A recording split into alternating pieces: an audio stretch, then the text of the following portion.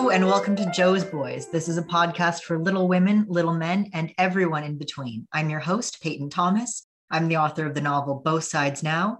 I'm also a writer for publications like Pitchfork, Billboard, and Vanity Fair. And I'm here today with my very, very, very special guest, Sivan Piatigorsky-Roth.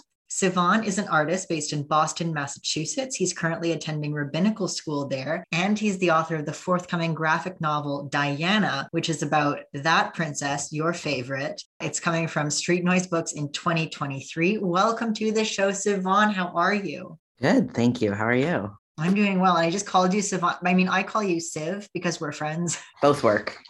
Both work. Hello. Hi. So, Siv, what is your relationship to Little Women? Okay, I read it when I was a young girl and I liked it, but I don't think it was super formative in the way I know it is for some people. And then I reread it a few years ago. I've seen the movies, more recently the Greta Gerwig one. I'd say my relationship with it is positive, but not super in-depth. And so which March sister are you? And keep in mind, for the purposes of this podcast, Lori is a March sister. I think I'm an Amy. Okay. Wow. Okay. Say more. Something about her, I remember reading it and being like, that's my girl. I don't know why.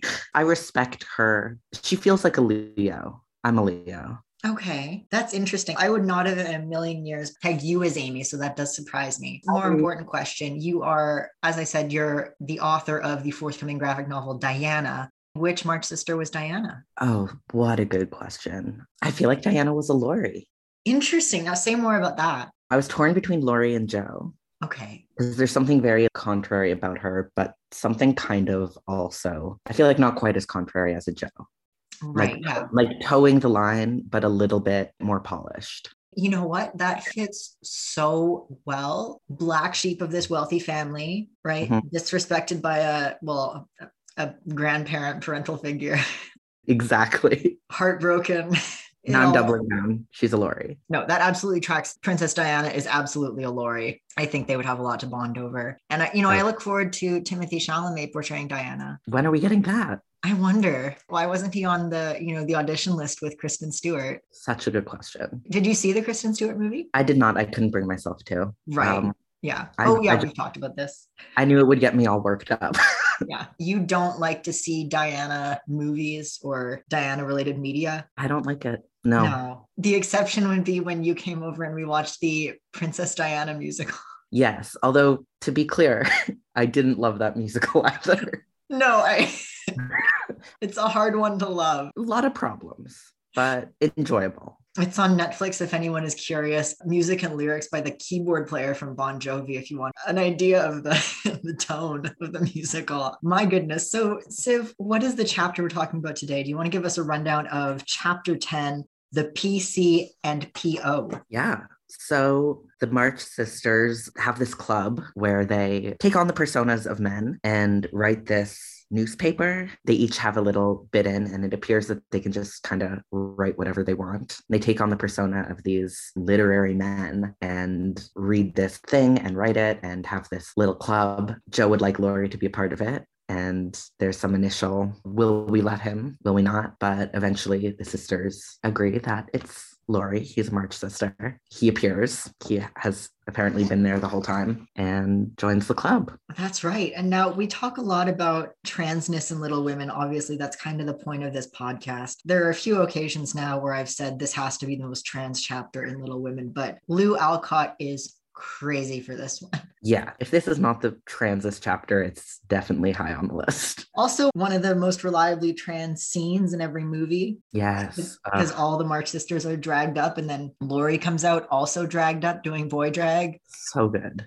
It says, I can also pretend to be a boy. I do it all the time. Yeah. So now let's get started. Right before we dive into the Pickwick Club, because it's named for Charles Dickens' Pickwick Papers. They're kind of cosplaying their favorite book is what's happening here.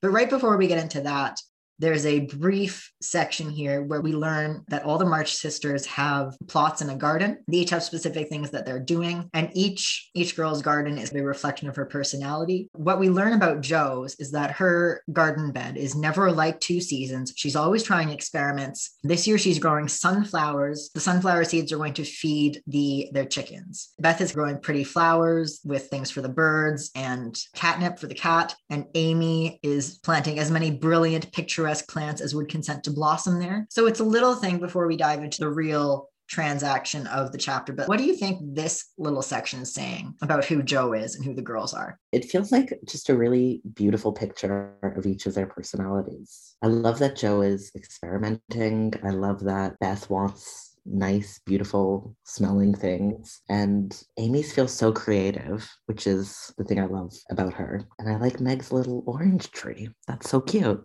It's so cute. It makes me so happy. I want to try out some of Meg's oranges for sure. There's a dividing line in the book between the Meg Amy team and the Jo Beth team. We know that they have a deeper bond with one another than with their other sisters. And I'm struck here by Jo and Beth both have functional gardens. Jo wants to grow these sunflowers and use the seeds to feed the chickens. And then she's growing chickweed for the bird and catnip for the pussies. So there's sort of an understanding here of making something useful, something that'll help take care of the animals in their care, which I'm struck by. Meg is pretty and kind of functional. We get an orange tree, she's going to make some food, but then Amy is just glamour, extravaganza. I love it. That's what I love about Amy. Yeah, no, that makes a lot of sense. After this very brief foray into their garden, we dive right into the Pickwick Club. And so where do we even begin with this? So it's a rainy day amusement, right? On sunny days, it says they're gardening, going out for walks, rows on the river, flower picking. And the Pickwick Club is sort of their Saturday evening rainy day activity. They have a weekly newspaper called the Pickwick Portfolio, which they all contribute to, and Jo is the editor. They're all taking part. And the interesting thing here is that all of them are in drag, being these male characters, enacting these personas. So what do you make of all of them taking on these male roles? I mean, it feels very true to how I played, but I'm also trans, so who knows? They pick these great names. All of the names are amazing. I love the he pronouns. It's like they're really embodying these characters. They're just so committed to this. I guess it's a game, but they're so committed to it. It's so fun. Yes, so the names are Meg is Samuel Pickwick. Jo, being of a literary turn, is Augustus Snodgrass. Brilliant. Beth is Tracy Tupman. And Amy is Nathaniel Winkle. So, I mean, great names all around. Great drag king names. Was Tracy a man's name? It is. Yeah, he's a character from this Dickens novel. Have you read the Pickwick Papers? I have not. I hate Neither Dickens. have I. I mean, we're abdicating our duty for the podcast, but I hope you'll understand. Maybe you've also heard this writing advice, but we're told a lot not to put pop culture references into our books because it'll date them. And so I'm kind of charmed by Alcott just dropping this giant, essentially pop culture reference of the day into her novel and just being like, if you haven't read the book, sorry. And it still works if you haven't read the book. Oh yeah, absolutely. Absolutely. One quick thing to note here, we get a bit of description about Beth, both in this intro and then in a poem that Jo writes. Beth is described as being round and rosy, and then rosy, plump, and sweet. What's interesting is that doesn't tend to be a part of the way that Beth is portrayed on screen as being a big girl. I was struck by that. It's a small thing here, but it's interesting. And I think it's potentially relevant to what later happens with Beth, but we don't have to get into Beth's death right now because I'm not prepared to think about that. Then we get this newspaper that all of them have contributed to, some more than others. Jo describes themselves here as old 6-foot Snodgrass looming on high with Lefantine grace, beaming upon the company with brown and jovial face. We just live for Jo being extremely tall, clumsy, suntanned, happy. Love that for Jo. What struck you about this first poem? I think the ending, the long may our paper prosper well, our club unbroken be, and coming years their blessings pour on the useful gay PC. It says it's their 52nd anniversary, whatever that means. But love this vision they have of this club being this enduring, defining thing. So the 52nd, we hear that they meet every Sunday evening. So maybe they've been meeting weekly for a year. That's some serious dedication. Yeah, that's commitment. I don't doubt that Joe the Taskmaster is making it happen every week. That's still impressive to get 4 young people consistently present and involved in Yes, this. especially Amy, who Yeah. if we can skip ahead here, Amy's kind of only contribution here is a very brief note where she writes, Mr. Pickwick, sir, I address you upon the subject of sin. The sinner I mean is a man named Winkle who makes trouble in his club by laughing and sometimes won't write his piece in this fine paper. I hope you will pardon his badness and let him send a French fable because he can't write out of his head as he has so many lessons to do and no brains. In future, I will try to take time by the fetlock and prepare some work which will be all comme il faut. That means all right. I am in haste as it is nearly school time. Yours respectably, and Winkle. And you have to understand, there's not a lick of punctuation in that entire paragraph. It is all running together. All of these voices are so distinct and so indicative of who these people are. It's really such a good job was done on this paper. Yeah, oh my God. So we have Joe's poem, and then this is followed up by a little story by Meg, which is charming. A tale of love at a masquerade ball and a pair of lovers evading an arranged marriage while masquerading. First of all, this has a lot in common with kind of the Blood and Thunder short stories that Alcott wrote just for the money, right? Lou Alcott really loved to write a scandalous, tawdry romance tale.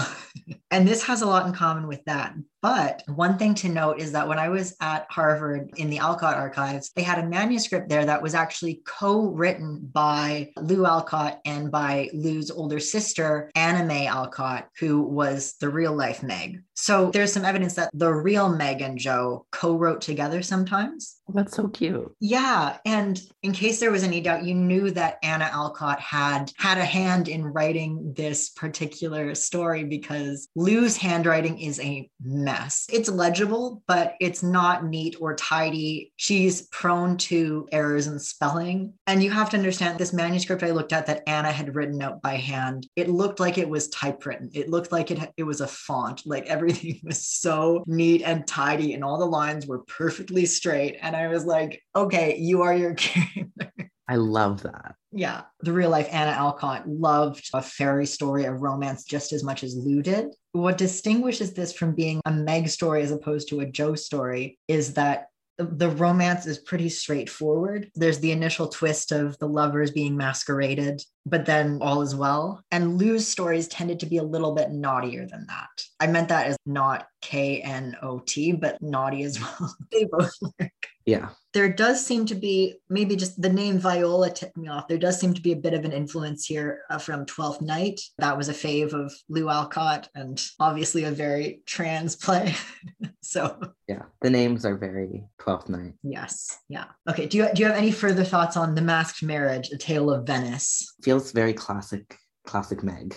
I am unsurprised that this is her contribution. Yes, absolutely. And just thinking of the ideal of romantic marriage, especially over arranged marriage, which we know is going to be important for Meg as well. And the next portion is from Beth. And it's just so, I have to read it in full because it's just so sweet. Wait, what's the brief 2 lines prior? Okay. Is that also Beth? That looks like a joke. It's not attributed. I would guess it's from the editor, the editor being Joe. She says, why is the PC like the Tower of Babel? It is full of unruly members. All right. Do you have any rabbinical school insight into the Tower of Babel reference here? I mean, that famously did not end well. Like from a language perspective, I don't know what it would be saying if they're all like working on this joint endeavor with language. And the implication is that they're unruly and somehow similar to the Tower of Babel. It feels like she's saying this is all, she being Joe, is saying that they're all somehow disjointed and speaking different languages in here. Yeah, that would seem to make sense. They're headed that direction, but either way, it seems like possibly a poor omen for this newspaper. Potentially, let's hope not. Let's go now to Beth's story, which is completely adorable. I have to read it. This is so indicative of who Beth is. Okay. It is called The History of a Squash. Once upon a time, a farmer planted a little seed in his garden, and after a while it sprouted and became a vine and bore many squashes. One day in October, when they were ripe, he picked one and took it to market. A grocer man bought it and put it in his shop. That same morning, a little girl in a brown hat and a blue dress with round face and snubby nose went and bought it for her mother. She lugged it home, cut it up, and boiled it in the big pot, mashed some of it with salt and butter for dinner. And to the rest, she added a pint of milk, 2 eggs, 4 spoons of sugar, nutmeg, and some crackers, put it in a deep dish, and baked it till it was brown and nice. And next day, it was eaten by a family named March. So freaking cute. I can't even. Also, I want to try that recipe. Yeah, I'd love to do that. There's a Little Women cookbook, which I am very curious to check out. Little Yes. Women cooking, I'm very curious about it. And this does sound delicious. It's very true. What strikes you about Beth's contribution here? It seems like she has no ability to do fiction. Which I respect. That's a quality I share. Yeah. Everything is what it is, and it's what she's experiencing. Nothing hidden, nothing trying to be clever. You get what you get, and what you get is adorable, sweet Beth, who can never do anything wrong. It's very much like once upon a time, everyone had a nice day. The end. Which is a beautiful dream. It is. It's beautiful. I love, you say she's terrible at fiction, but I think it's notable here. She uses once upon a time, and you think you're getting a little fairy tale, but it just turns out to be, well, we ate squash last night, and it's just the loveliest possible. I like that it's the history of a squash. Yes. Yeah. It follows her dinner from its source. Yeah. Farm to table, acknowledging every step of the process. I guess tracks with her garden earlier on, which you said was a practical garden. Yes. Yeah. Yeah. Yeah. Yep. Living that farm to table life. That farm to table life that is sustainable every step of the process, acknowledging the labor of the farmer, the grocer. And the little girl who bought it for her mother. And the little girl. I think the little girl, it sounds like Amy from the round face and snubby nose. True. We've already talked about Amy's one brief contribution here to the newspaper, which is pretty much a little note that says, sorry, too busy. As our resident Amy, what do you make of this contribution here? She was busy with school, and that is fair enough. No judgment here. I'm in the middle of finals. I get it. And I am willing to forgive it. No questions asked. Joe is essentially making everyone do a newspaper, like an extracurricular activity on top of everything. And we get a bracketed reply from, I have to assume, the editor, Joe, who says, Amy's contribution is a manly and handsome acknowledgement of past misdemeanors. If our young friend studied punctuation, it would be well. So everyone's a critic. Everyone is a critic. Next up, we have a cat guest here. Siv's cat is here. So this is relevant. Under the headline, The Public Bereavement, we get some talk of the sudden and mysterious disappearance of our cherished friend, Mrs. Snowball Pat Paw. She sounds lovely. What do you make of this little passage? I'm heartbroken. If Schmutz, that's my cat, disappeared, I would be beside myself. Weeks have passed, but no trace of her has been discovered, and we relinquish all hope, tie a black ribbon to her basket, set aside her dish, and weep for her as one lost to us forever. It's very sad. It's very beautiful. And Joe has also written a poem, a lament for S.B. Pat Paw. Did you like this poem? The second of Joe's contributions to this paper. I did. I loved this poem, and it reminds me of my favorite poem, On the Death of a Cat by Franz Wright, which is... Mm-hmm. Do you want to read it? I do, yeah. Okay. In life, death was nothing to you. I am willing to wager my soul that it simply never occurred to your nightmareless mind, while sleep was everything. See it raised to an infinite power and perfection. No death in you then, so now how even less. Dear stealth of innocence, licked polished to an evil luster, little milk fang, whiskered night friend, go. That's beautiful. Goodbye, cat poem. Goodbye, cat poem. It hit me in the heart. How do you think Joe's poem stacks up to that? It's pretty good. Mm-hmm. It's a strong contender. Mm-hmm. The bit about not knowing where her grave is and being sad about that. Yeah. It's sad. It's a little dramatic, but yes. I respect that. I respect that as well. I like the nod here to the irreplaceability of Snowball Pat Paw.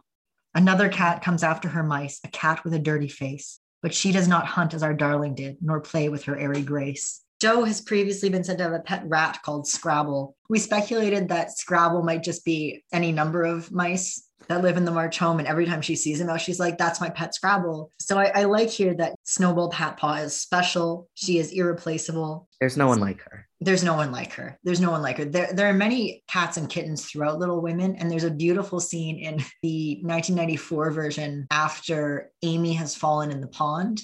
Maybe it might be Beth who's sick. Anyway, one of the sisters is sick in bed, and there is a basket of kittens and kittens just keep coming out of the basket. Like there must have been 50 kittens. They are just like never ending kittens swarming on this blanket. It's just lovely. Like a clown car. Beautiful. Yes. Okay. Now, what is next? We get a series of little advertisements. First up, Miss Orinthy Bluggage, the accomplished, strong-minded lecturer, will deliver her famous lecture on woman and her position at Pickwick Hall next Saturday evening after the usual performances. I want to know who Miss Orinthy Bluggage is. Let's look this up. Let's do some research. Yeah. Mama, let's research. Orinthy Bluggage. Come on. Okay. Oh, wow. This is from John Madison. He's giving us the full answer here. In her early 20s, Alcott developed the Dickensian persona of Orinthy Bluggage as a mouthpiece for original comic monologues. This was just a Lou Alcott OC. Love. Based on Dickens, but there's not a Dickens character named Orinthy Bluggage. Lou just made her own creation. Yeah. And in 1855, in her journal, she writes of delivering my burlesque lecture on woman and her position at the home of her uncle, Samuel Greele. Oh. As a young woman, Alcott saw women's rights as the stuff of satire. Later in life, she grew more serious on the subject. Okay, so is this a satirical? Is it safe to assume this is a satire of the idea that women should have rights? Well, Orinthy Bluggage was a mouthpiece for original comic monologues, and Alcott described this as a burlesque lecture on woman and her position. So, wow. I mean, I can't speak to the content of the Orinthy Bluggage speeches. I don't know if they survive, but it might be problematic. We'll have to put a pin in that. I would say currently my main exposure to Little Women is I very closely follow a bunch of evangelical Christian influencers, as you know, YouTubers, social media presences who are very fundamentalist, right-wing people, young women mostly, all of whom are obsessed with Little Women. Love it. Oh, no. Hold it as the text on how to be a respectable young woman. I always wonder how this kind of stuff lands for them. What their thoughts are there. I would kill to have that conversation, but I never will. Obviously, this is a queer, trans, leftist podcast about Little Women, right? But Little Women, it has a hold on the evangelical community, which is funny because it was banned by the Christian Union when it came out. And I don't know, it reads to me so trans and feminist and focused on these ideas from a critical lens. Oh, yeah. I guess people just read that and are like, yep, woman's position is in the house. We know that Lou Alcott, she did become a really strident advocate for women's suffrage, but we know that she was also kind of at odds with womanhood and girlhood throughout her life, to say the least. And I'm sure that was informing some of it. Also, as to what you said, obviously, there's so many radical threads in this text, but I think there's also a lot that makes it very appealing to the evangelical crowd. The radical impulse and the conservative impulse are at war with one another in this text. I can have a trans podcast about Little Women, and also Pureflix, which is the Christian film company that released God's Not Dead and that abortion movie. What was it? Unborn? Is this ringing any bells at all?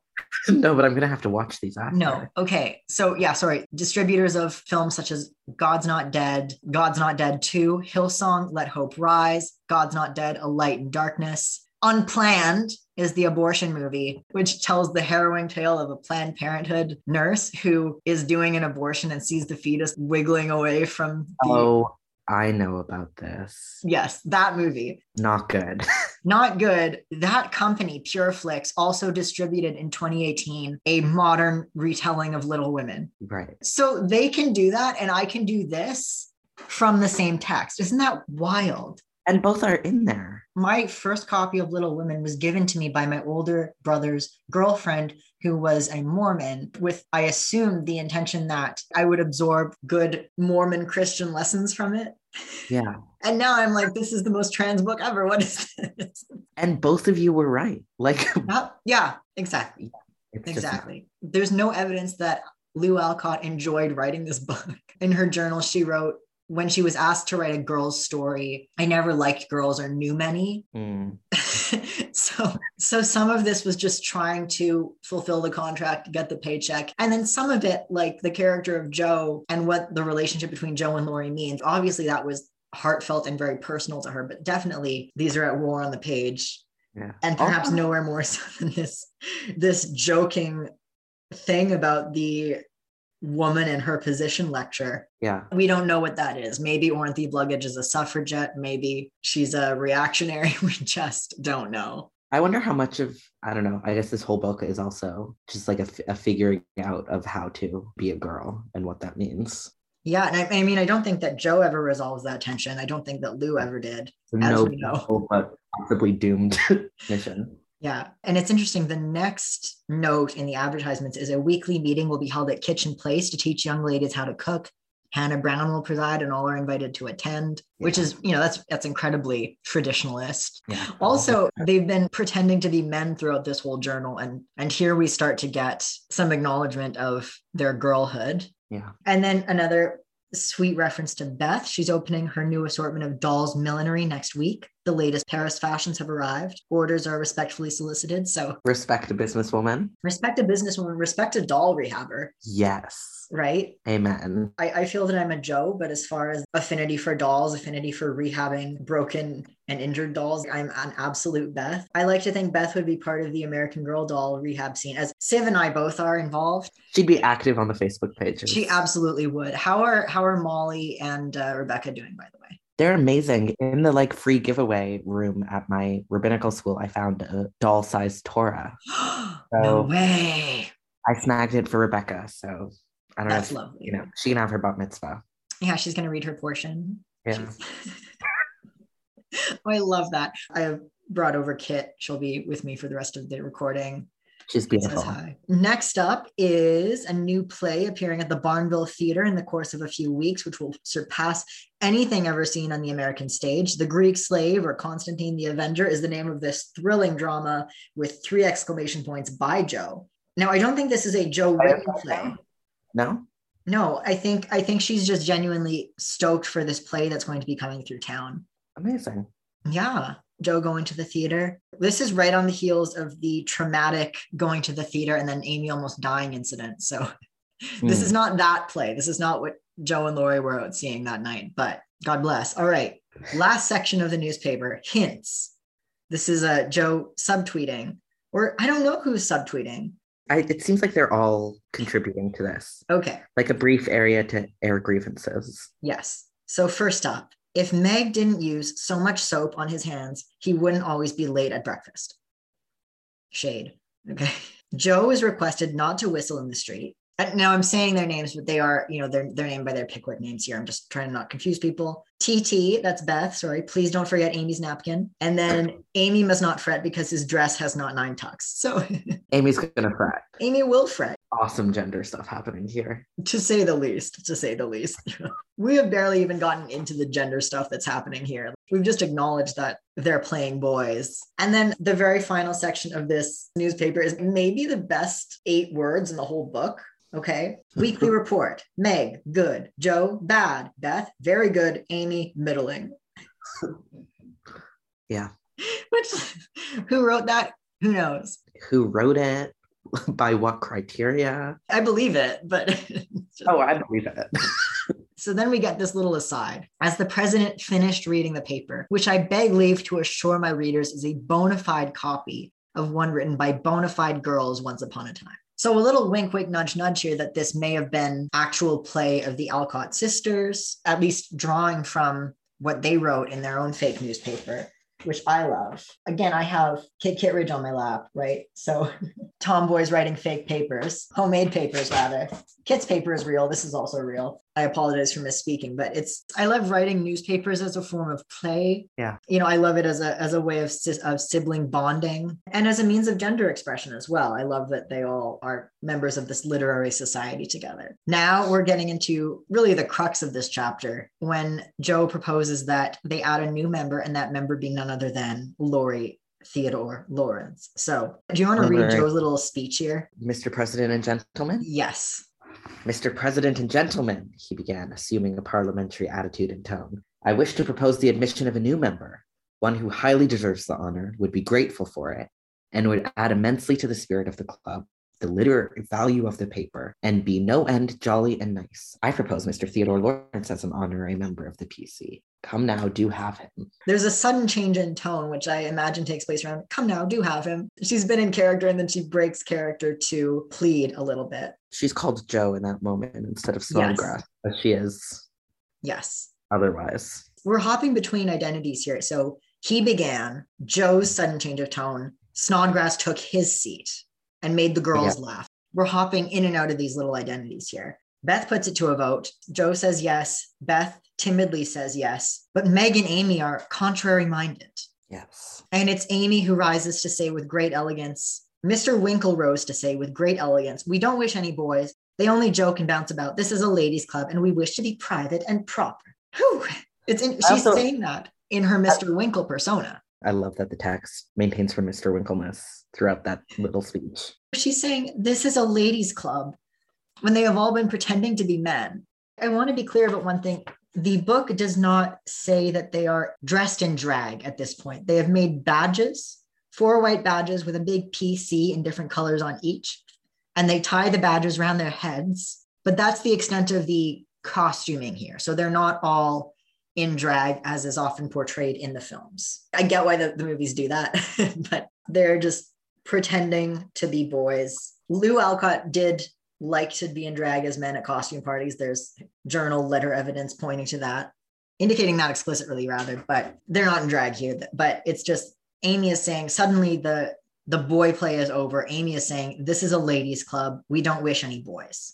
So that's Amy's objection. Meg's is sweet. Meg says, I'm afraid he'll laugh at our paper and make fun of us afterward. Meg is just self-conscious because it is a very private, familial, dorky kind of thing, this paper. Yeah. It's a nerdy little thing. I get that. Yeah.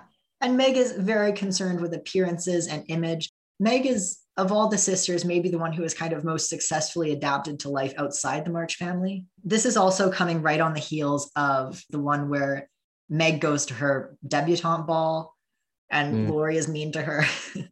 So maybe the feelings are a little raw there. Yeah, it's not an unreasonable objection. Yeah.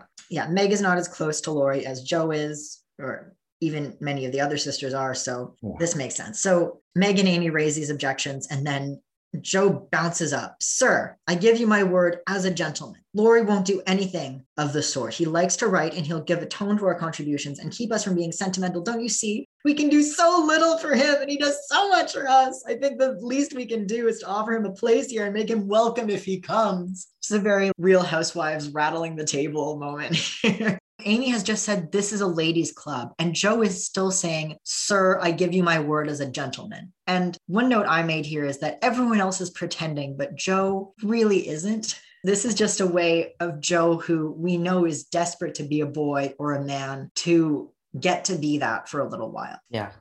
And so here, right after Amy has said, I give you my word after Amy has said, this is a ladies' club, Joe says, I give you my word as a gentleman. Joe's not letting it go. If Joe has a chance to be a man, Joe will take it. Yes, absolutely. So finally, after Joe says this, Beth reiterates her support.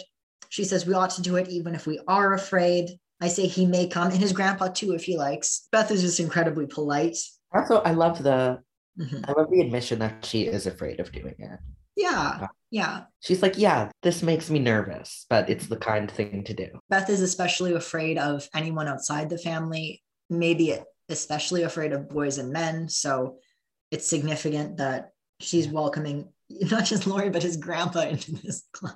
In that sense, it feels maybe like a broader admission of Laurie and his grandpa into the March family, period. Yeah. Because obviously grandpa's not going to be contributing to the paper. Yeah, that's what I was going to say. Yeah. I don't think grandpa would be interested in participating in this. Okay, so Joe leaves her seat, shakes hands, demands that they vote again, says, everybody remember it's our Laurie and say aye. 3 voices at once say aye. As soon as it's agreed, as soon as they vote, Joe threw open the door of the closet. And displayed Laurie sitting on a rag bag, flushed and twinkling with suppressed laughter. I love to twinkle in the closet. That's just... Yes, if that's not a metaphor, I don't know what is. What I want to know is, what is the history of coming out of the closet? Okay, real quick, I want the exact etymology of coming out of the closet.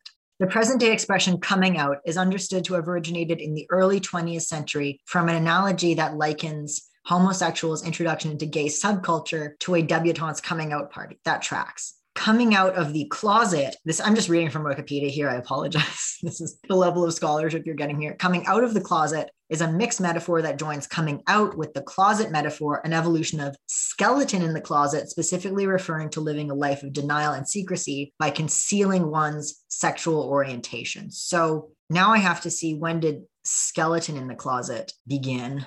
Wait, that's so cool. Skeleton in the closet. We're getting early 20th century at the very latest, which is to say Laurie coming out of the closet would not have meant back then what it means to us now. Skeleton in the closet, or the cupboard, was used as early as November 1816. Okay, that's the extent of my Wikipedia for this episode. But Laurie's coming out of the closet to join this club. Love that for her. You rogue, you traitor, Joe, how could you? Cried the three girls as Snodgrass led her friend triumphantly forth, and producing both a chair and a badge, installed him in a jiffy. Meg says, the coolness of you two rascals is amazing. No one can be too mad. It's Laurie. And then Laurie introduces himself to the group. He says, in the most engaging manner, Mr. President and ladies, I beg pardon, gentlemen. So again, the gender is just, it's a roller coaster in this chapter. Nowhere is the line thinner than it is in this chapter. Laurie describes Joe as a faithful friend, a noble patron. Mm-hmm. He says that he planned the strategy of tonight and she only gave in after lots of teasing. So Joe is simultaneously a gentleman and a she. One thing that I'm struck by in this chapter, both in this Laurie explaining their plan, and then later on, it said that Laurie is helping to edit Joe's work. He says he's remodeling her own work. I'm struck by the extent to which Joe and Laurie are becoming one person. The lines between their identities are blurring. Joe and Laurie are kind of becoming a unit outside of the March family. Yeah. And I don't know that Joe's ever had that with anyone outside of her family, a closed unit like that, where they have secrets and their relationship functions on a level that it doesn't with her sisters. So that's very special. Yes. Is Laurie based on a real person? Yes, I'm so glad you asked. Laurie is based on a few real people, principally Alfie Whitman, who was a friend of Lou Alcott's from Concord. No relation to Walt Whitman, by the way, just Alfie Whitman. He was a boy. He was about 10 years younger than she was. I believe they met one another putting on a Dickens play, actually, in Concord, where they played a couple. And when they corresponded, they would refer to one another by the names of their characters in the play. Oh, wow. Yeah. The letters to Alfie are the place where Lou most lets loose about gender stuff. Letters to Alfie Whitman are where we get things like Lou saying, I was born with a boy's spirit under my bib and tucker. It's where we get her describing herself as a gentleman at large and a man of all work. She tells Alfie when she goes to a costume party dressed as a monk in drag with a beard and passes as a man and flirts with women. She's telling Alfie all that. So her relationship to Alfie was really a place where she could let loose and talk about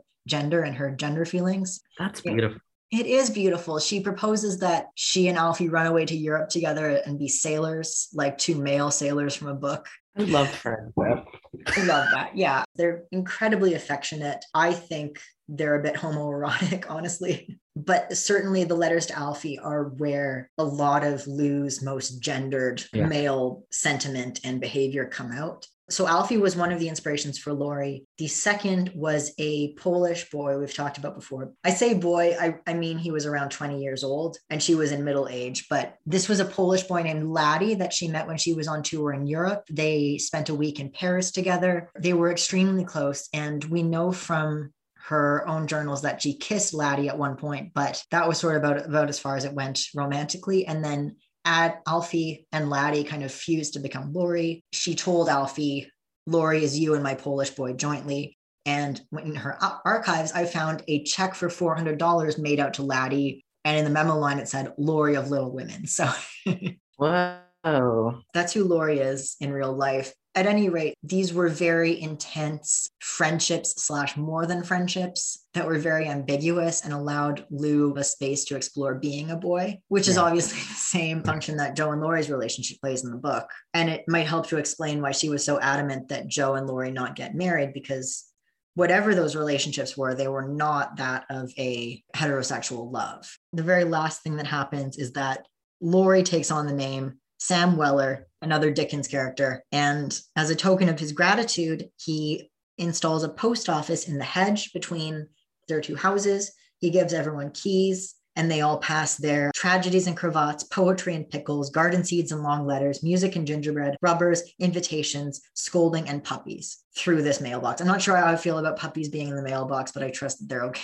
Yeah, that also raises some questions, but Oh, and as has just been said, Beth invited Grandpa to be part of the fun, and the old gentleman rather liked the fun and amused himself by sending odd bundles, mysterious messages, and funny telegrams. I love Grandpa. We love Grandpa, yeah. Oh, it also looks like the gardener for the Lawrences, who is smitten with Hannah's charms, Hannah being the housekeeper, sent a love letter to Joe's care. How they laughed when the secret came out, never dreaming how many love letters that little post office would hold in the years to come, ... Do you have any thoughts on the function of the post office here? Aside from it just being such a beautiful little idea and place for these characters to swap their ideas and serve a similar function as this newspaper, I don't think I do. Do you? I'm curious because at this point, Little Women Part 2, where they all get married, was not in the cards at all. And there's not a ton of romance in this first book. I guess, we do get the foundation of Meg and John Brooke, but I'm curious about this, how many love letters that little post office would hold in the years to come, because Lou was quite irate at the feedback from so many young girl readers who were like, but who marries who? Are Joe and Laurie going to get married? And it seems like she's kind of seeding some romance here. So that's interesting. Do we get follow through on that? I don't remember. Do we ever find out what love letters this is referring to? I guess we will have to see. I don't know that it plays a significant role in John Brooke and Meg. Amy and Laurie don't take off until the next book. And she never intended Joe and Laurie to be romantic. So I'm really not sure what that could be referring to. Very last thing is that Laurie begins to contribute to the paper. His contributions are excellent, patriotic, classical, comical, or dramatic, but never sentimental. Joe regarded them worthy of Bacon, Milton, or Shakespeare. Joe's a little whipped and remodeled her own works with good effect, she thought. So they're sharpening each other. Like Laurie is making Joe a better writer, which is an interesting and I think under-discussed aspect of their relationship. That writer friend who's also a good writer and helps you become a better writer. It's very sweet. It's very sweet. And that's a really important, beautiful relationship. It is, yeah. And you get the sense that she says earlier, we can do so little for him and he does so much for us. I think the least we can do is offer him a place here and make him welcome if he comes. Yeah. Although, I mean, I do get the sense that they do a lot for him. Oh, they sure do. Like emotionally. But yeah, they're indebted to him in many ways. Yeah, they absolutely are. I think it's a poignant illustration of how Laurie's material wealth really doesn't give him anything. He only flourishes and becomes a person when he's in the company of the March sisters, which I love. We've gone through the whole chapter now. We've barely addressed the gender of it all. Oof. Any final thoughts on the absolute gender of it all? There's just so much. Yeah. I remember that feeling, loving. I'm not an actor at all in any way, but I remember the joy of, I played Rocky for many years in a Rocky Horror Picture Show Shadowcast. Yeah. And remember just the joy of getting to be a man in a play space and just how important that was and how freeing that was. That feels like it's everywhere in here. If you were like me, maybe you had anytime you could dress up in a costume and be a man for Halloween. That was always a really big deal. I remember in grade 10, I was Forrest Gump. I have always been the weirdest kid imaginable. When I was Forrest Gump, I had a little Bubba Gump shrimp hat. In grade 12, I was Mark Zuckerberg.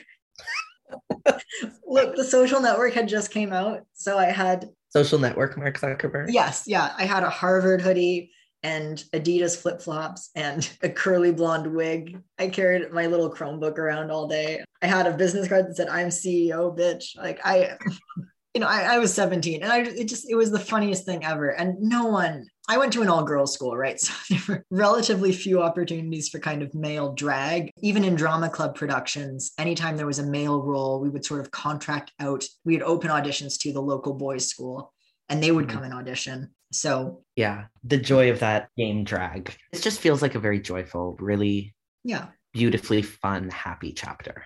Yeah, it is. It's so lovely. It's making me think about this latest season of Drag Race, which I don't know if you keep up with Drag Race, but one queen came in, a trans woman out, and over the course of the season, no less than 4 other contestants came out as trans women and said, "I'm just so inspired by Carrie and what she's doing." It's in the same way that drag can be a form of expression for cis gay men or cis men, period. It can also be the way that some people find their true identity. And I think maybe that's what's happening for Joe here, and to an extent, Laurie. Laurie getting to perform boyhood in a fun, cute way rather than having it forced upon him. He seems to get a lot of joy from that.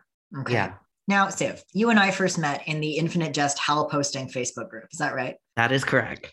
Yes. And we've been discussing the similarities between these two seminal works of Massachusetts gay literature, Infinite Jest and Little Women. What do you see as the principal similarities between these two books? I mean, first, I would argue both are about being transgender. A controversial claim. Yes. But I will make it. With, of course, understanding that everything is more nuanced than that and yada, yada, yada. So that's number one. Yeah. Two is family dynamics, sibling relationships, absent father, very present mother, tense political landscape. Yes. Yes. Massachusetts. Absolute Massachusetts. The biggest similarity in my mind, we have these two protagonists, Hal and Candenza of Infinite Jest, and then Joe March of Little Women, who are both certainly easily readable as queer in some form. Or at the very least, obsessed with gender. Obsessed with gender. The implications of that in some way. Yeah. And Joe never wants to get married. Hal is the only student at the Enfield Tennis Academy for whom virginity is a lifelong goal. Mm-hmm. Both have very close, confusing, boundary-free relationships with a close friend. Yeah. Perhaps the close friend wants to take it to another level, whereas Hal and Joe are kind of ambivalent about that. And they both, Hal is a lexical prodigy. Mm-hmm. Joe is an incredible aspiring writer. Yeah. They both love to read. Hal can't do anything but read by the end of the story.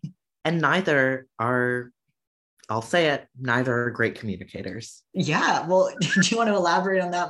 How more famously so? In fact, some would say he loses the ability to communicate entirely. Joe, I love her, but she's a bit of a hot mess. She is.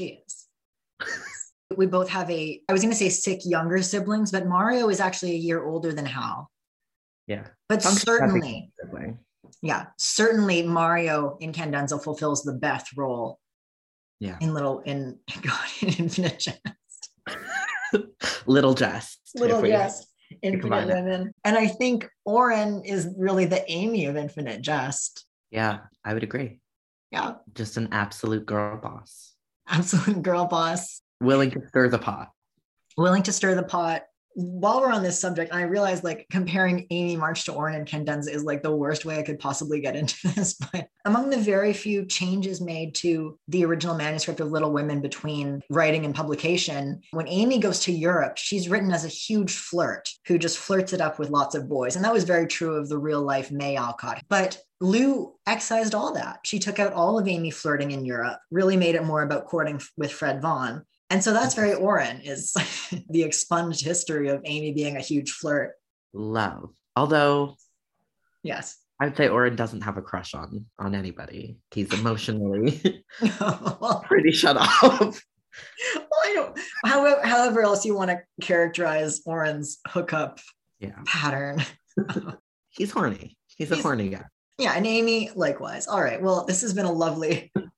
very brief discussion of the similarities between Little Women and Infinite Jest. Thank you, Siv, for humoring me. And while I have you here, where can people find you on social media?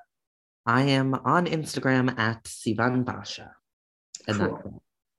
And you have a website as well? Oh, yeah, I do. Piatigorsky-Roth.com.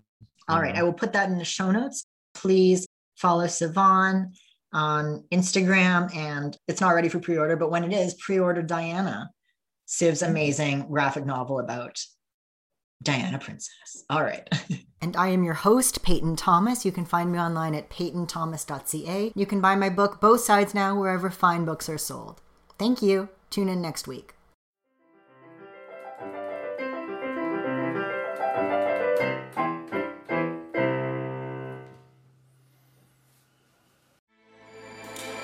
With everything you have on your plate, earning your degree online seems impossible. But at Grand Canyon University, we specialize in helping you fit a master's degree in education into your busy day.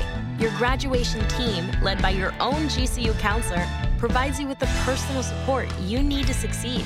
Achieve your goals with a plan and team behind you. Find your purpose at Grand Canyon University. Visit gcu.edu.